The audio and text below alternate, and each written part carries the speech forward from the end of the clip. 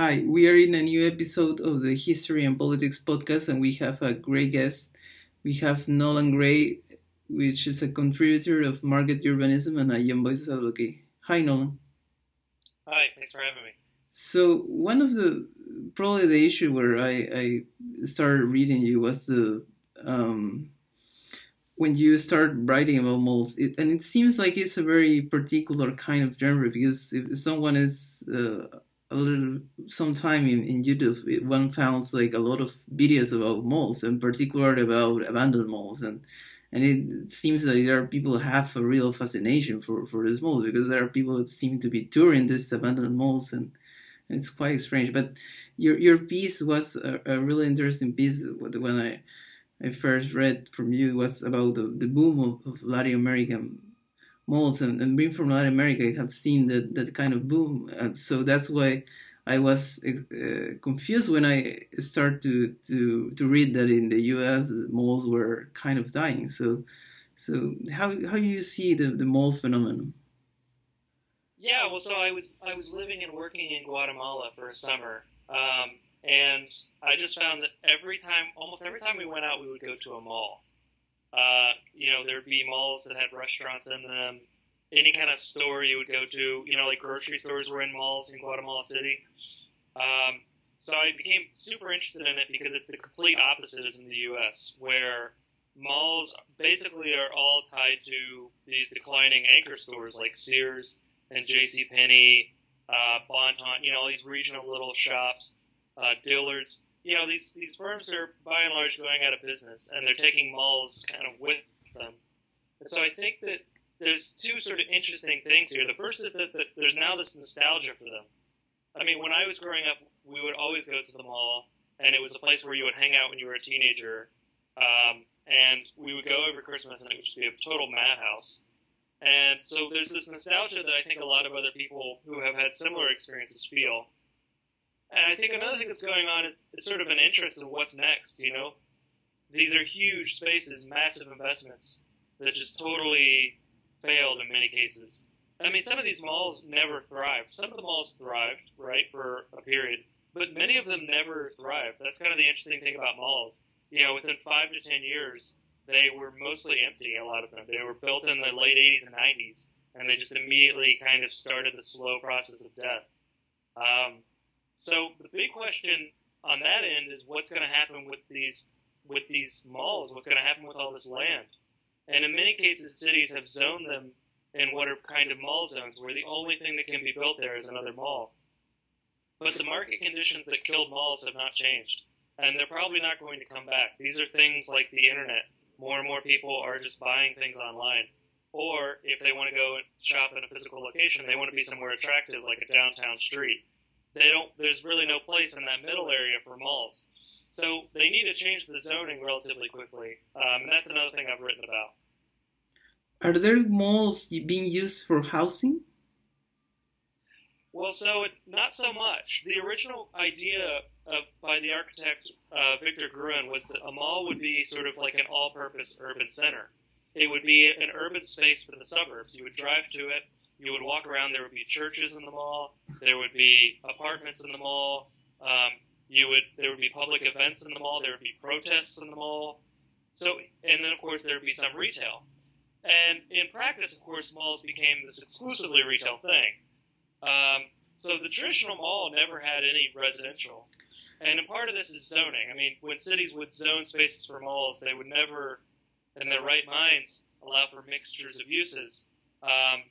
As, many of these were built in the 60s, 70s, 80s, when you had this very much sort of conventional, we have to separate the land uses mentality. But what you are seeing is mall-like things that are coming back.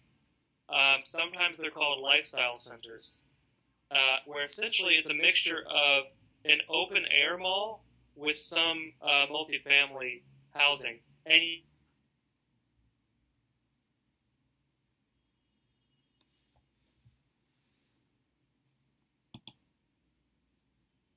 but they benefit from creating a space that people actually want to be.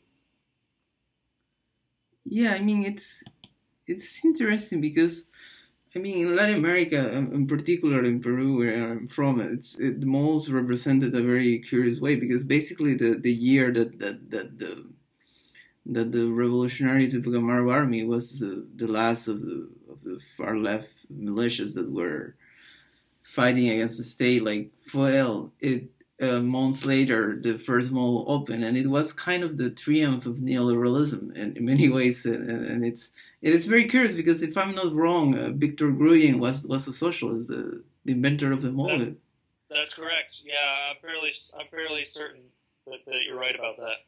Yeah, it's very curious, but it represented a great shift, I guess, in the mentality of, and it have influenced a lot of Peruvian society because, as you mentioned, Latin American cities, with some exceptions, are not that safe, and malls are to a large degree safer because they have private security in a relatively more developed way than other kind of private spaces. So in that regard, I mean, malls are still growing, and I think that there is still IKEA is going to come finally to South America this next years, and yeah, I mean it's expanding in a very rapid way. And so the other topic that I wanted to discuss was the issue that a lot of people talk, that is the YIMBY, the Yes in McBayer movement, which is a very complex discussion over gentrification. And it's a really a process that I think it's particularly in the US, also I guess it happens in many ways in different countries. Yeah, well, I mean, just to put a bow on that last point, I think that's the main appeal in a place like Guatemala of a mall, is that it's a safe space. When we would visit the malls, there would be multiple armed guards everywhere, which is not something you would see in an American mall. And so I think that both shoppers and store owners like the safety of a mall. Um, but to your point about the YIMBY movement, it's been kind of fascinating because historically land use regulation has been heavily determined by the people who show up at the meetings and say they really don't want this or they really don't want that. And so you've had this sort of reaction to this where people are actually coming out to public meetings and saying, no, I want more housing in my community.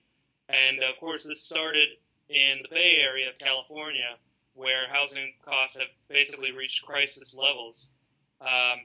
And they've actually had a few successes. They're changing the culture there.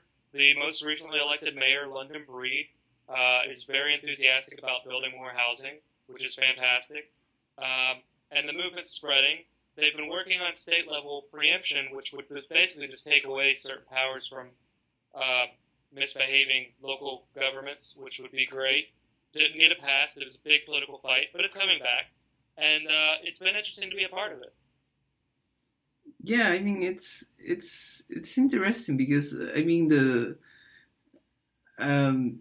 in Latin America it's not as huge as this issue because there are not that much housing regulations, as at least in the large majority of countries there are not that hard, the housing regulations. So basically, if someone wants to build a home and there's an empty space, you could put the brickles and you construct a home. So that's not necessarily the same problem.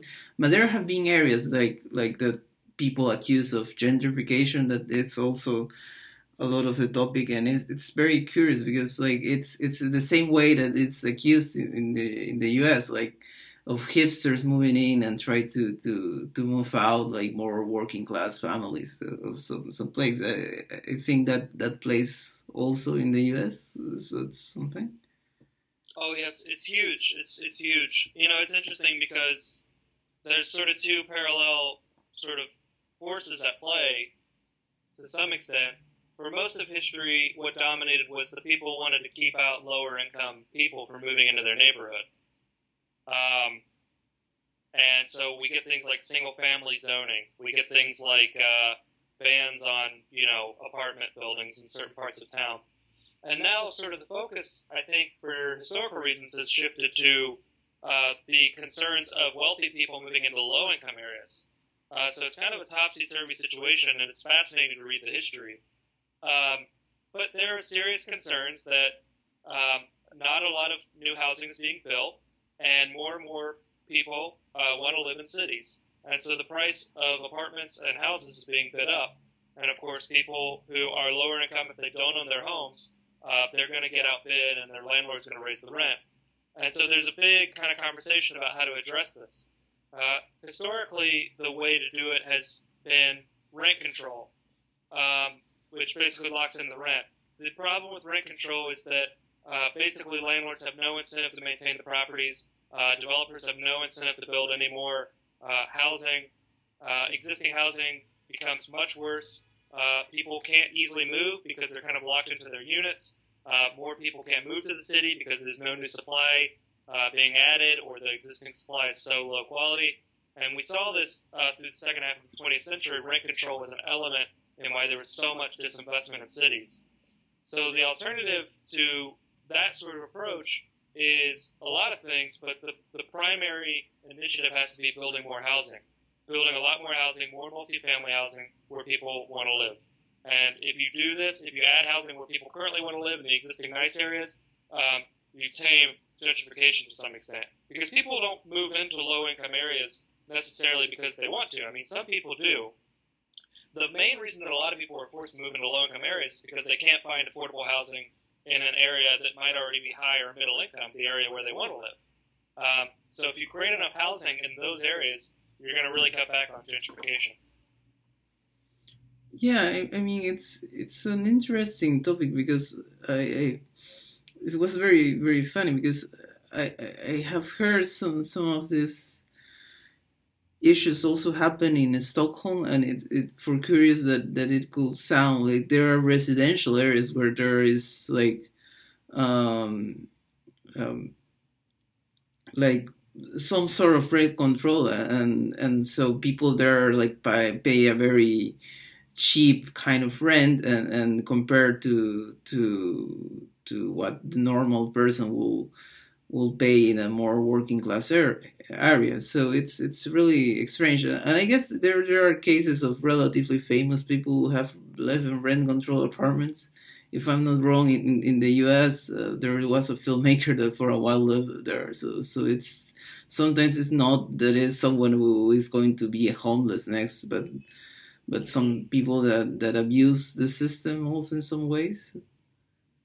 It's a very sloppy way to help people who need help affording housing. I mean, there's no doubt to anybody's mind that there's certain parts of the population that need a little bit of help. And you're probably going to have to, either through the community or through the government, find a way to subsidize their rents and build housing that's affordable to those people. No doubt. Rent control is just a very sloppy way to do that because, like you said, middle and higher income people can often kind of get in on this. Or another way that cities will try to regulate rents is they'll say, we're going to have subsidized artist housing because, artists are poor and they need our help. And what ends up happening, as has happened in New York, is the quote-unquote artists who move into these neighborhoods are architects, or they're interior designers, or they're graphic designers. These are people who make a lot more money than I do, or many New Yorkers do, but they're getting heavily subsidized rent. And so it's just kind of an issue of there are certain circumstances where you're going to have to help people, but you really got to get it right. And you want, on top of all this, a functioning market. You want there to be so much housing that most people can get housing that's affordable. And then for the tiny number of people who still need help, there's plenty of help for them. Do you think that race plays a role in the gentrification discussion? Oh, yeah, absolutely. I mean, I think, I live in central Harlem right now. And, Harlem is one of these communities where it's historically black. It's the center of black culture. A lot of great musicians, artists, writers have come out of Harlem. What you're seeing right now is there's so much housing crunch in Manhattan over the last, 2 decades since the city's really turned around that more and more higher income people are moving into a place like Harlem. Now, originally, a lot of the people who were moving into Harlem were actually middle and upper class African Americans. So they were kind of moving here. But now, of course, what you have is more upper income whites moving in. And so there's some sort of tension about, the spirit or the culture of the neighborhood being at risk. And that's a tough conversation, I mean, on the one hand, it makes total sense that you want to preserve really magical, great places. On the other hand, city neighborhoods change. It's a really hard balance to strike. I think the one thing that everyone should be able to agree on is, well, if you're worried that way too many people are being forced into Harlem, let's say, or another gentrifying neighborhood with a particular ethnic or sort of historical racial culture, then build more housing in the areas where those people might potentially want to live but are not able to live because they're displaced.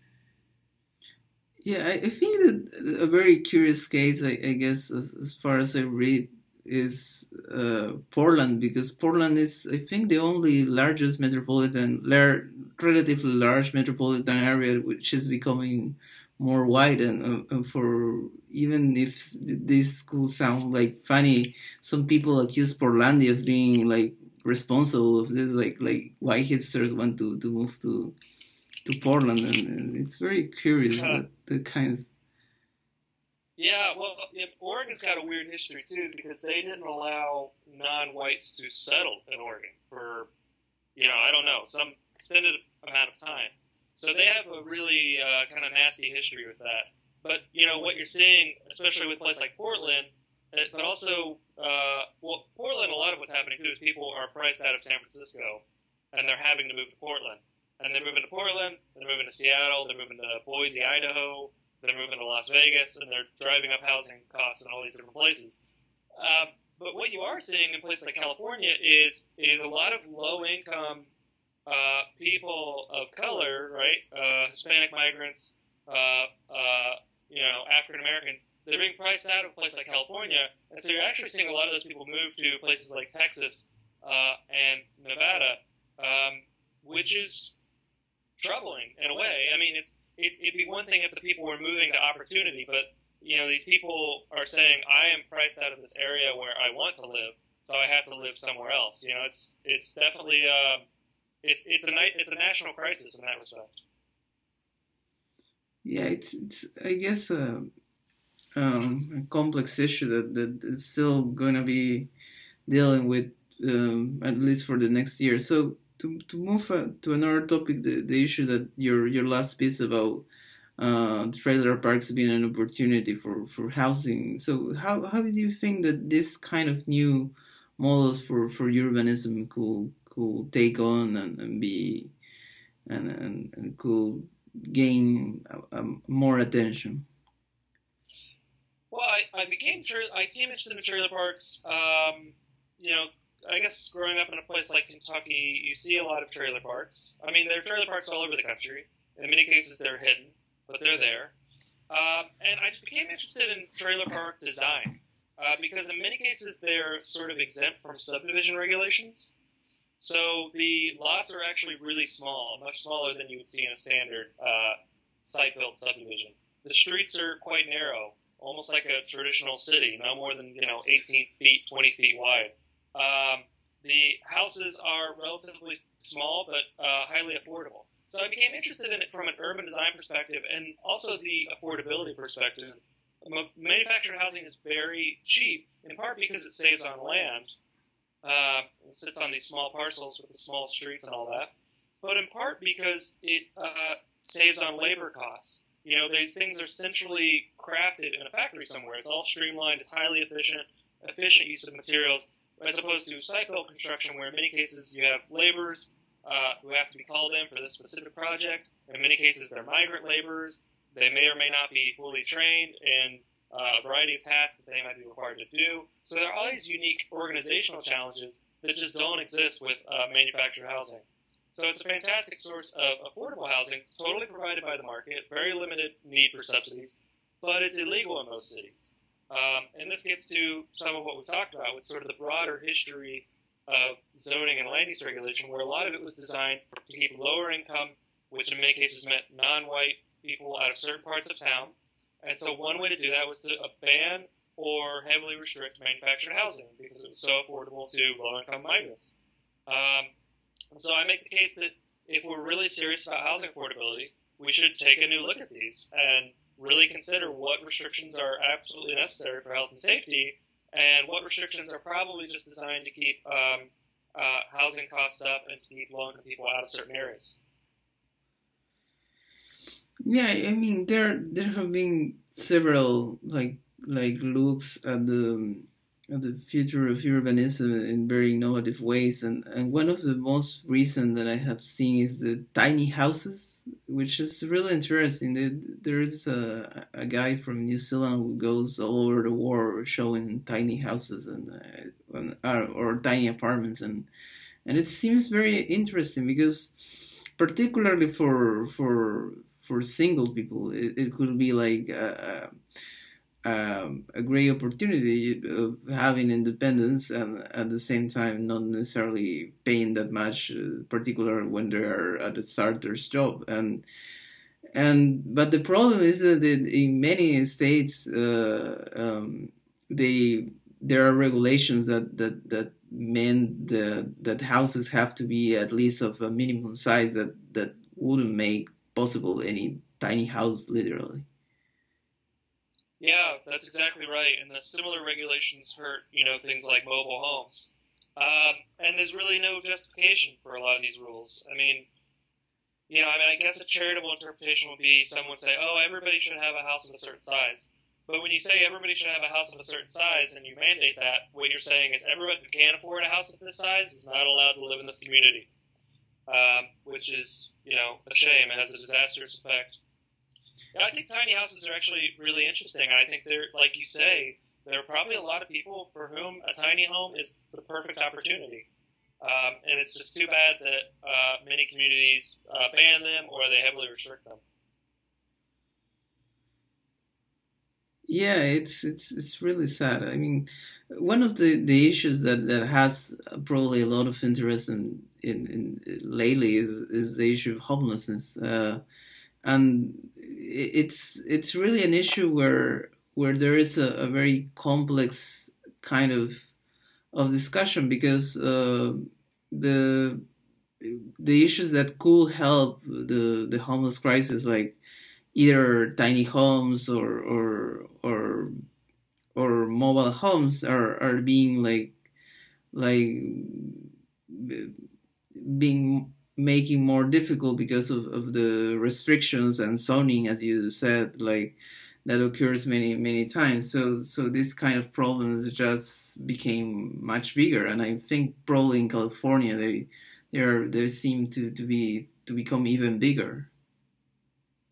Yeah, homelessness is it's a huge issue in California, and the West Coast in general. It's a huge issue.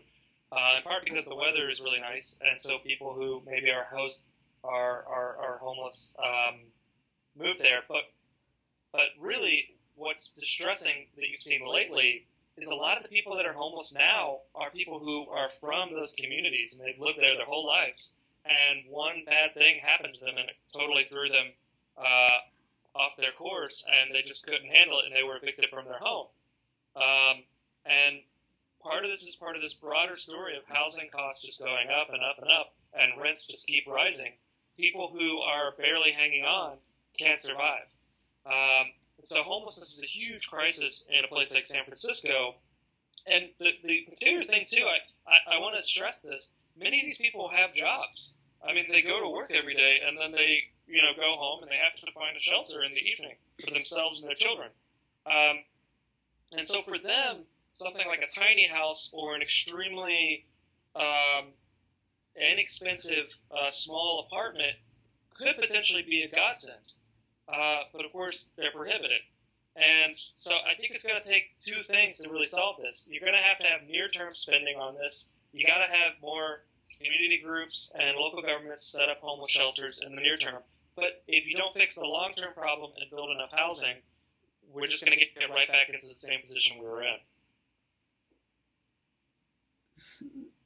Well, I think that's true. I mean, it's needs some action, and that action requires the regulation, and this is it seems the only workable way to find a solution to the housing problems. So I think with this we could leave it here. I think it has been great talking with you. So where the people can find your work? Well, I'm a regular contributor to Market Urbanism. I'm also a regular contributor to Strong Towns. You can also see my work on City Lab from time to time, and follow me on Twitter. M as in Matthew, M Nolan Gray, Gray. Yeah. So thanks for having me. It's been fun talking to you. Thanks, Nolan. Bye.